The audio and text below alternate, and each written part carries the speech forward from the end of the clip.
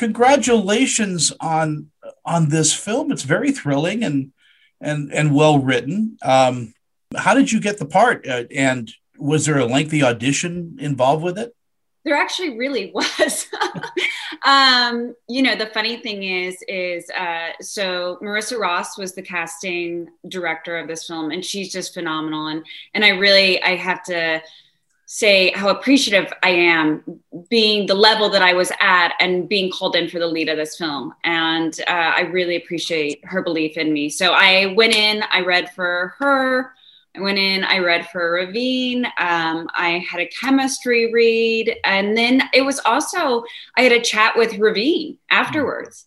And he really wanted to know what I thought about the script and what, if I wanted to be involved in this project. It was very important to him to, I think, compile a group of artists who wanted to work together. And had a common goal in mind. I remember at one point he asked me, before I got cast, he said, psychologically, this is going to be really challenging. Can you do it? And I remember sitting across from him saying, yes. And in my mind going, I hope so. But yeah, it was auditioning, but it was also, I think, very important to Ravine that there was a connection between the script, the character, and our common goal.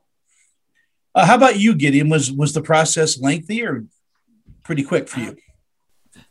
Reasonably straightforward, I guess. I put, because I wasn't in. I was in. Where was I at the time? I was in LA at the time. I had to think about that for a moment. I was in LA at the time and put myself on tape, and I sent that off, and and then there was a phone call and some sort of negotiation and stuff, and and also had a nice conversation with Ravine as well, which is always really, really nice. It's reasonably rare for non big name actors to have that kind of conversation with the director before taking on a project. So that's always nice, and that gave me the confidence that there was someone that I could have a collaborative process with. Yeah. And I know a little inside information that maybe Gid doesn't even know. That Gid was the first one cast. And once Ravine told me, once he saw Gid's tape, he knew he could make the film. Just so you know, he just knew that he was so amazing in this role. He was like, okay, I can make this film. So I was not that.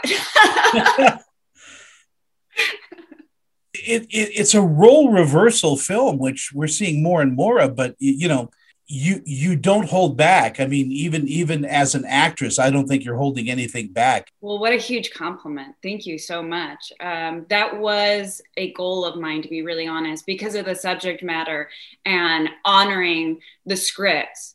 I determined I would never hold back. And that was a goal. So thank you so much for saying that. Gideon, one of the layers in the film, it does talk about suicide, and it's reaching national and worldwide, global, pandemic proportions. Approaching that, what was your research like? I think what is interesting about Gabriel, the character I play, is where he initially sort of starts out, at this call center, trying to help people who are considering suicide, and then it becomes a real personal quest for him, and he, is so invested that he sort of falls off the deep end, to a degree. I mean, for me, I know that in dark points in my life, I've thought about things like this. I've certainly never tried anything, but I do know personally, like those moments where I've thought, if I could just like end everything, it would be easier than facing what I'm facing in that given moment. Unfortunately, I've seen those moments pass. And I've also had good friends who've lost people. One of my best friends lost her sister to suicide, and For me, I think it was sort of just leaning into that place, and how relatable, I guess, those feelings are, and then the notion of being so invested or obsessed with trying to fix something, where you're sort of blinkered to actually seeing anything else other than, I have to fix this thing, I have to fix you, I have to make things better. So for me, it was leaning into that. Really quickly, I just want to say thank you, Gideon, for being so honest. I think that's the first step for everybody out there, is that they know they're not alone. And they definitely aren't, especially in the world of actors. We feel everything, and feeling everything can be glorious one day, and it can be really hard another day. And, the biggest thing for me is I just wanted to put a light on the people that have suicidal thoughts or manage depression. These are some of the strongest people in the world. It's not temporary, and they fight it. And so I just applaud that. That was really important for me to show as well. So I actually am blessed to have very close friends who are psychiatrists and therapists. And I spoke directly with them. And actually, Raveen allowed me to show them the script and say, is there anything in here that's outlandish? Is there anything in here that is speaking truth to you? Also, I read books, firsthand accounts of people that had manic depression. And also, listening, to our hearts. We all have this beautiful rainbow of emotions in us. And I think that's what's really great about Victor's character, Gideon's character, is he brings so much depth to it, and that we don't judge somebody on one level. I think, there's all these serial killer movies out there. I think what makes us a little bit different, and I hope people really enjoy, is you really do get to see into our characters' backgrounds and what led us to the certain points that we came to.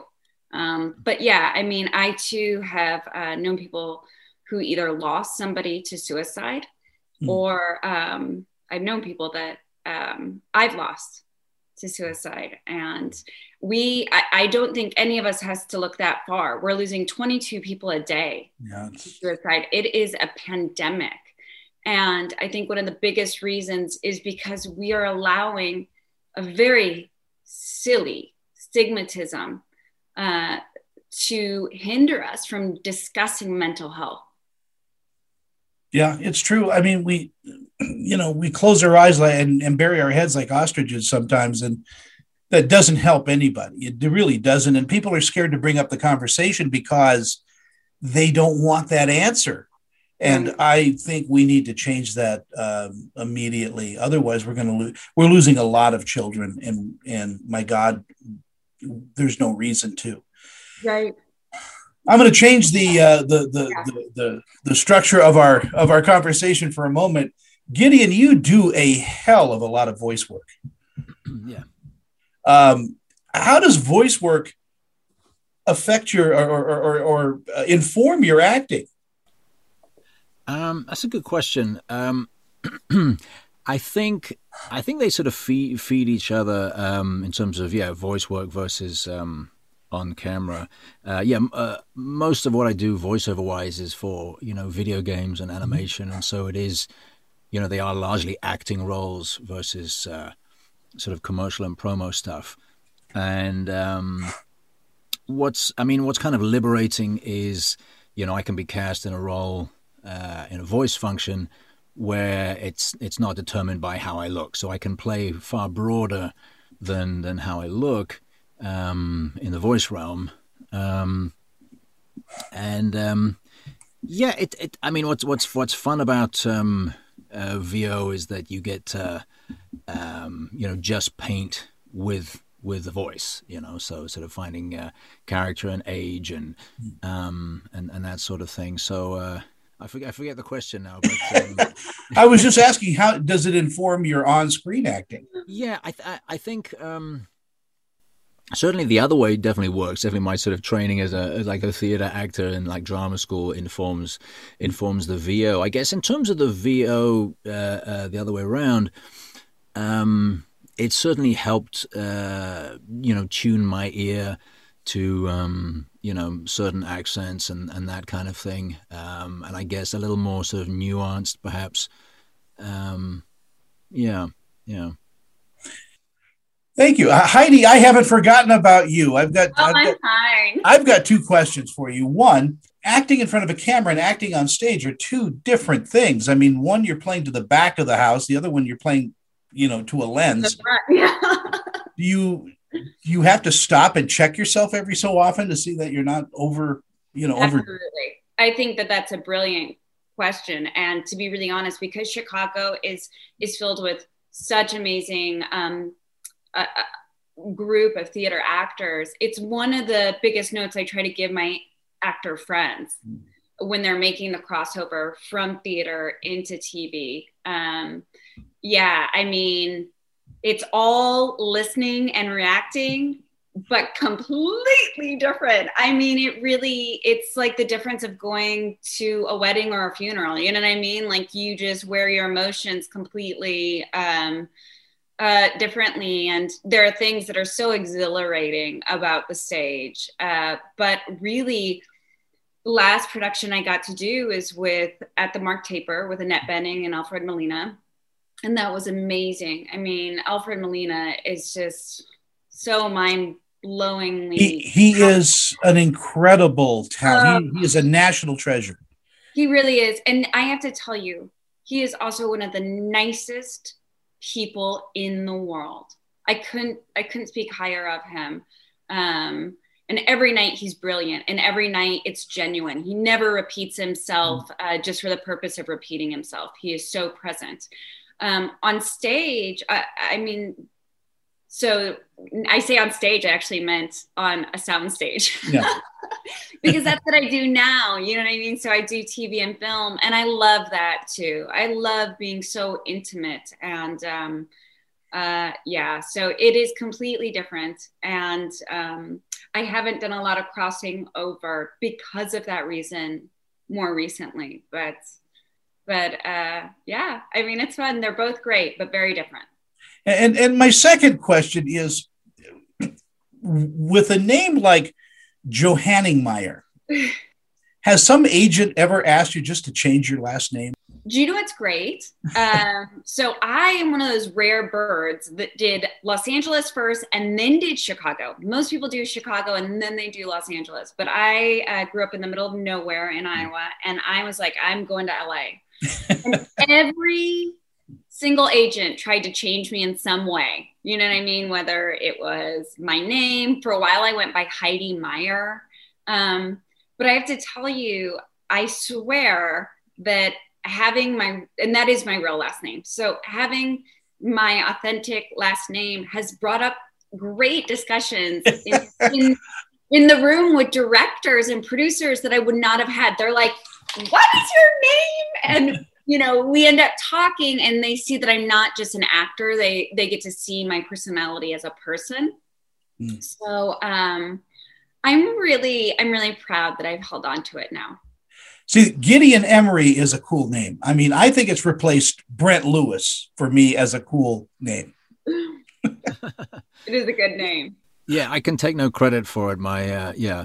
Completely my parents. I know when I was growing up, I wanted like a monosyllabic first name, like a Matt. It just seemed like sort of stronger. Yeah, similar to Heidi. I mean, I'm glad that I hung on to it. I do remember, funny enough, the first week of first year of drama school. We were in design class, but whatever. Somebody came forward and interrupted the class and gave us all circulated around the sheet of paper, which was basically you would write down your real name and then you would write down your stage name, which henceforth you would be known as, right? I was like, oh man, like you've just left school, and now, and then it wasn't like you told us about this last week where we could spend some time thinking about it and like, oh, what would be really good? So literally it was sort of sprung on us, and then it was working its way around, and we were sort of trying to listen to like sort of the lecture at the same time. And then the thing came around to me. It's like, I can't just stumble into I'll come up with something spur of the moment. So I stuck with my own name, and I'm glad, in retrospect. Glad you did too. That's a great name. I changed my name for a time to Tony Chase when I was doing a lot of radio, but I couldn't lie. My mother was upset. So Late Night with Tony Chase. Tony Chase. A kiss on the face from Tony Chase. My gosh, it's such a great honor and pleasure to talk to you both. You have such a great cast and crew. Thank you. And we really appreciate, you reaching out and us doing this, because this is an indie film, and it's a little bit like David and Goliath. We're not a big studio film, and so you helping us promote us is great. Right now we are number 17 on Apple TV. What to watch? We're gonna get it up to number one. All right, we'll do that. That's good. But again, I'm telling people that this is such a ride. Thank you. With Heidi in the Liam Neeson role. I'm just kidding. But I'll take it. I will take that. But it is just a really fun, edge of your seat, white knuckle film. And you guys, again, did such a great job. Right to your gaffers, your ADs, everyone involved with this film seemed to really, really love it. And it shows in the final piece. It does. And so, please watch it. It's called 100 Days to Live. It is everywhere on VOD, but make it number one on Apple, right? That's right. Right. Absolutely. There you go.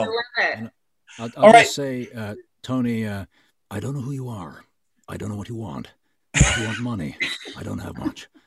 You got to record a phone. A particular set of skills. Skills that make talking pictures a nightmare for people like you.